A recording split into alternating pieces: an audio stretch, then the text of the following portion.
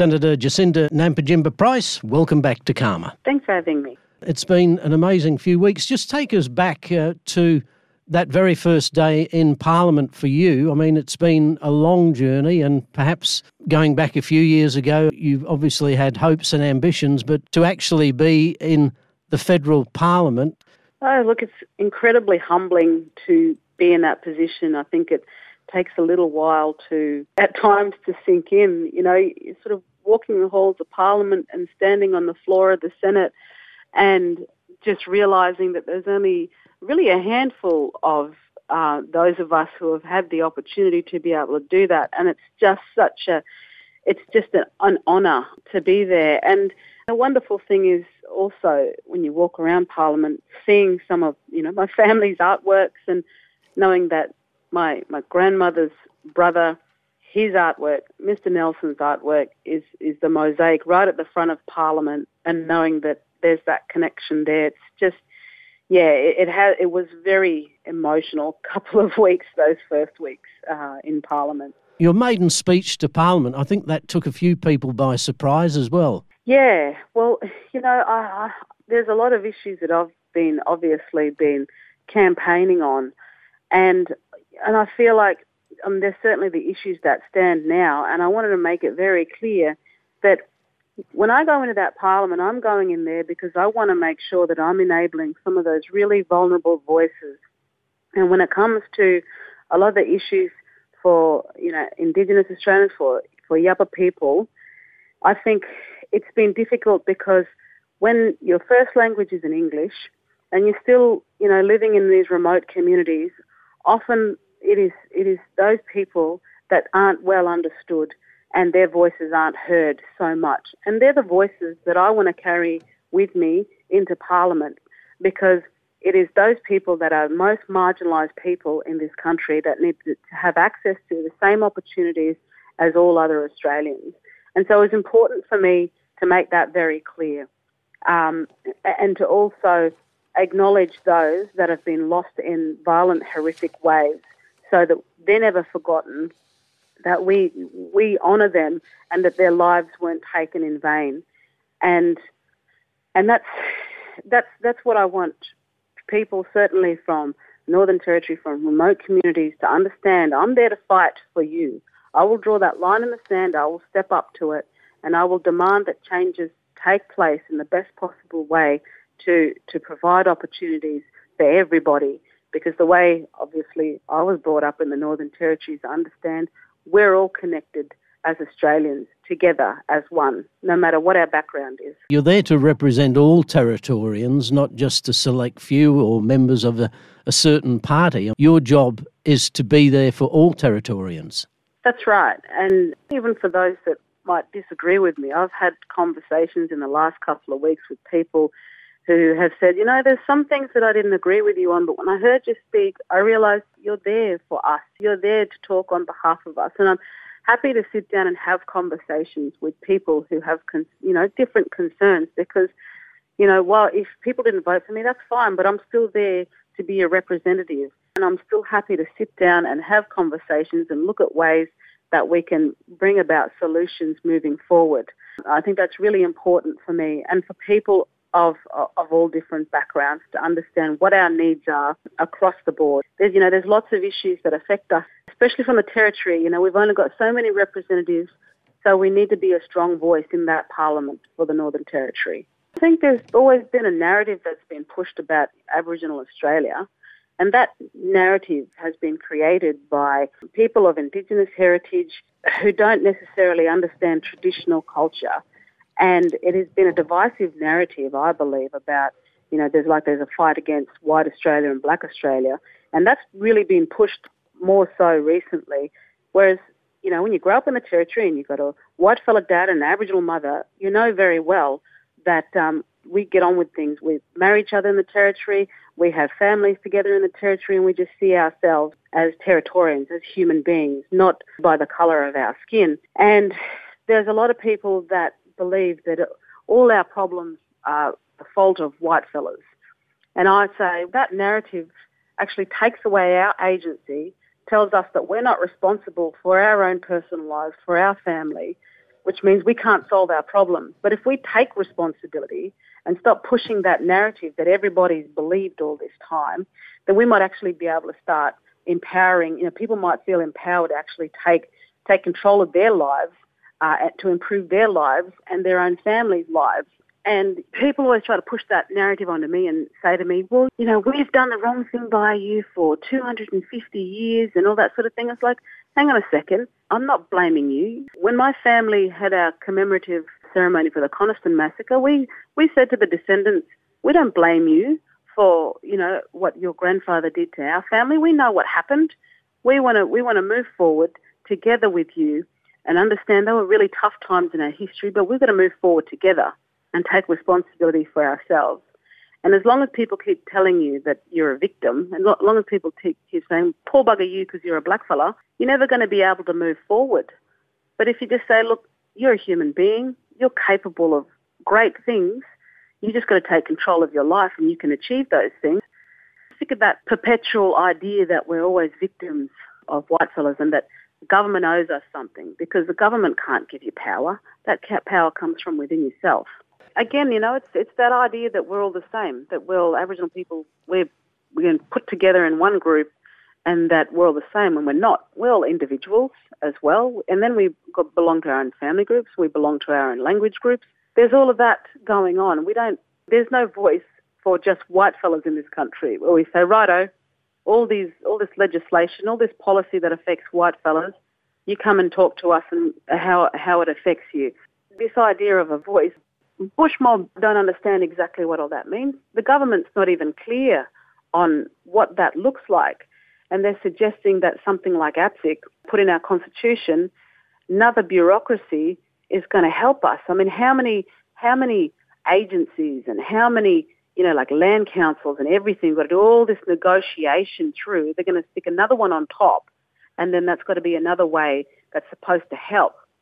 I just think we should be making these agencies and then bureaucracies do a better job, because they're supposed to be representing, well, they claim to represent Aboriginal people. And I think that our focus should be on not all Aboriginal people, because some Aboriginal people are doing all right. They don't need help. Just because you're Aboriginal doesn't automatically make you marginalised. But we should be looking after those who really need the support and the help and the focus, people whose first language isn't English, people who haven't got the best education background. But the voice, this idea of the voice, that's being pushed by people in the cities as far as I'm concerned. That's who's pushing this. They've already got an education. They've already got high-paying jobs. They've already been running the organisations, and now they want to run this voice through the Constitution. Whereas I'm saying, no, let's just focus our efforts on mob out bush who need the same sorts of opportunities, who should be able to use their land to create businesses, to create jobs, to be able to send their kids to school, so that just like those people pushing in the voice had those same opportunities. What alternatives are there for the mob you're talking about, those in remote communities? I mean, obviously mob are different. Western Australian remote is different to Territory, different to Queensland, different to South Australia. Who gives them a voice? The federal representatives are those who they have elected to the parliament. So it's our job to do better, to hear those people and to make sure that they're heard in parliament. That's what our job is. And like now more than ever, we've got 11 Indigenous Australians representing those voices in parliament. In the Northern Territory, we've got 3 of us. We've got me, we've got Mullenderi, we've got Marion. So it's our job to listen to those voices and from them tell our decision makers, right, this is what the situation is here and this is what the situation is here. The problem is, for so long, it hasn't been done honestly. But it is our responsibility to do that, and we shouldn't be pushing that responsibility elsewhere to this idea of a voice. And personally, I think, given that we've got 11 people, more Aboriginal people than ever in Parliament, more than that represents the actual population, is testament to the fact that our country is doing what it should be doing to ensure that those voices are heard. And I think it's an insult that this idea of a voice is is supposed to be doing our job for us. We've just got to do it better. That's what it comes down to. I'm a Country Liberal Party member sitting in the Nationals party room, but my position is what, the Northern Territory is, if there's an issue that comes up that affects the Northern Territory in a particular way, and it doesn't sit right, if it's in my own party room or the coalition party room, then I will determine that at the time, and I will do what's best for the Northern Territory as a representative in federal parliament. That's the position I will take. The removal of the alcohol laws imposed on Aboriginal people a long time ago. The country has moved on, but obviously there are still big issues here in the Territory around alcohol. Where do you sit with that? It was put in place to protect vulnerable people, women and children, and to save lives, basically, which is what it was put in place for. And in the lead up to the ending of the Stronger Futures legislation, there were many Aboriginal community groups, health organisations that really were screaming out to the Territory government to say, something needs to be done here. We cannot just let alcohol back out into communities, back into town camps, because there's vulnerable women, there's vulnerable children in those places that need to be protected from the onslaught of alcohol. We know what has happened, the result of alcohol abuse in our communities, from the violence, sexual abuse, even people just losing their lives from destroying their own health. I mean, there's so many of my family members that I've lost. There's not an Aboriginal family that doesn't understand the toll that it's taken on their family and the people that have lost their lives. And it disturbs me that the Labor government, one of our local members, Chancey Paik, that his government thinks that it's more important to allow somebody the right to drink themselves to death than it is to save lives. And from the coalition point of view, the idea was when that legislation came to an end, the sunset clause was there, that it would be rolled over and the Territory government would adopt that legislation and make it the responsibility of the Northern Territory government of the time. But this government failed to do that, and we're already seeing the effects of that. I've had former foster parents ringing me saying they're really worried because the kids that Territory families took off them to put back into the family again have been taken away, re-traumatised again because the parents have got drunk and neglected them. One of them's got rheumatic heart disease and is in hospital because that child hasn't been cared for appropriately, and this is destroying their lives. These are the little ones that will end up back on our streets. All these kids that we're seeing running around on the streets, and yet this Territory government is more worried about drinkers than they are about these little kids, and I'm really disgusted with that, and I'm really concerned about that. And that's an issue though that Linda Burney can fix if she wanted to. She could put those laws back into place and fix it. But that's not happening right now. We've got Melindiri McCarthy and Marion Scrimgeour holding all these meetings with community members. The meetings have already been had. It's time to step up and put the measures in place that need to be put in place to look after vulnerable people. The cashless debit card, where do you sit on that? For a long time, I've spoken to a lot of women and men too who appreciate the fact that they've had Basics card, and cashless debit card is actually better than the Basics card because you can use it right across Australia, not just for those shops that sign up to Basics card, and it's through Indigenous Credit Union, and it's like a bank card basically. And in the Territory it's 50-50. You get 50% that's quarantine, 50% you get in cash. So whatever you want to get in cash, you can get in cash. But I understand that for a lot of people who've got family who humbug them all the time, that they can say, I only got this card here, so I can't give you that money.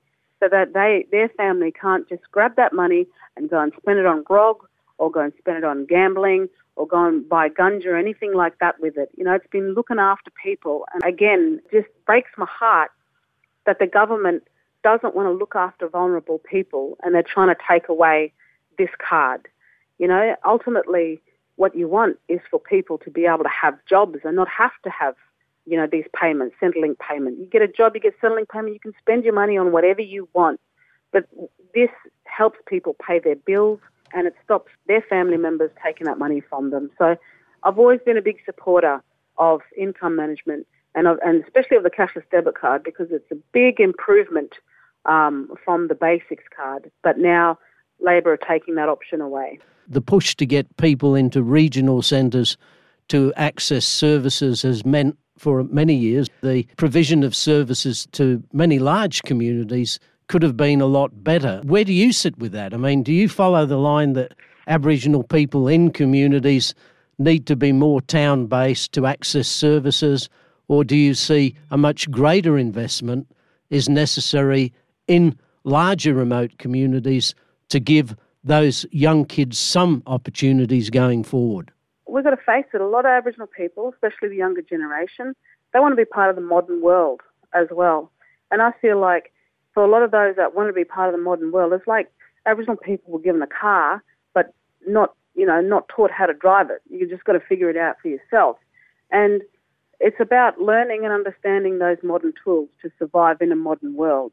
Traditionally, young fellows would be taught over a couple of years their country to be able to survive. Well, education is one of those really important tools of how to live successfully in a modern world. And there is only one direction we're going, and that's forward. So if we want our mob to really thrive going forward, then they have to be part of understanding this modern world better so that they can thrive, not just survive, but thrive. One of the things that I know the coalition government invested heavily in was education and scholarships and those sorts of things. And I think education is really important. And two of my sons did their senior years in boarding school. And for them, it opened up their eyes to understanding that there's, other ways you can live your life. There's other opportunities that can be had. And I think that we should continue to invest in that sort of thing in terms of education. Kids can get an education and have options in their life. They can opt to go back and live on community and support their community, or they can go and be free to live a life wherever in the world they want to live their life. There's nothing to say that just because you're an Aboriginal kid, you have to just be back out in your community, out on country. Sometimes I think we put too much pressure on kids to do that. In terms of remote communities, I think there are some remote communities that sit on life support and don't necessarily have the capacity to really provide for people in those communities a good way of life. I think we should look at what communities actually can do well if they have the right kind of support around them to look after people in those places. But a lot of Aboriginal people I know, don't necessarily want to live out bush anymore, and they should be supported to live lives in some of the bigger centres. But I think for some of those major communities, we need to look at how the Land Rights Act can work better so that people on their own country can actually create businesses and create jobs so that they can have their people in jobs on communities and not relying all the time on government just creating jobs. When Aboriginal people can be the job creators, that's how you empower communities. But I've seen so many traditional owners frustrated with the processes that they have to go through the land councils, that they don't feel like they're actually empowered as traditional owners. They feel like their rights are controlled by the land councils themselves, who stop opportunities, economic development opportunities from taking place in communities. And that's a huge issue, certainly one that I've been confronted with as a traditional owner. And there are a lot of people who feel like they've been denied, wrongfully denied, and there's a lot to be said about that, and there's a lot of accountability for these land councils that they need to take for those who have been denied for a long time. And that's something that I want to look at going forward, because it's not just governments that are responsible for services and providing opportunity, but it's certainly up to land councils as well to do the right thing. I hope that amongst ourselves as Aboriginal people, we can stop trying to take each other down and actually support one another. And, for those that do the wrong things by us within our own families, within our own communities, that we can stand up and say, no, we don't accept this behaviour. We don't want to accept bullying. We need to have each other's back. Stop trying to silence one another, because that's the only way we can move forward. We've got to take responsibility for ourselves and our lives and the way we treat each other as well. And I hope that I know that having so many representatives in federal parliament, that we can start to look at having respectful conversations and debate, that we are encouraged to ask questions all the time, to be informed, to understand how things work, to understand how they affect us individually, to be able to ask questions and not be shut down. I think that's really important going forward. Being in Alice Springs Town Council, I had groups of people who just wanted me to shut up or my job because they didn't agree with what I had to say. But instead of respectfully having conversations with me, they would prefer to try to bring me down. Now, that's not how democracy works. You're allowed to have a different point of view, and you should be allowed to have robust discussions and debate about those different points of view, and certainly without being disrespectful or trying to attack each other and bring each other down. And I think having this opportunity in Parliament is going to provide that as well. I think on Q&A the other week there was a platform of us. I was the typical Conservative voice, but we were able to sit in that environment and have those different points of view and have respectful conversation. And that's how we should be conducting ourselves going forward with everything. I just want to say thanks to everybody who supported me in Alice Springs and throughout the Northern Territory. And, my door's always open. I'm very, very busy now that I'm a senator, and we've got hearings coming up for the cashless debit card around the country next week. But if anyone out there wants to be heard, wants their voice heard with the cashless debit card, you can get hold of me through my office, through my website. I want to make sure that what you have to say and think is also part of the conversation. My door's always open to everyone.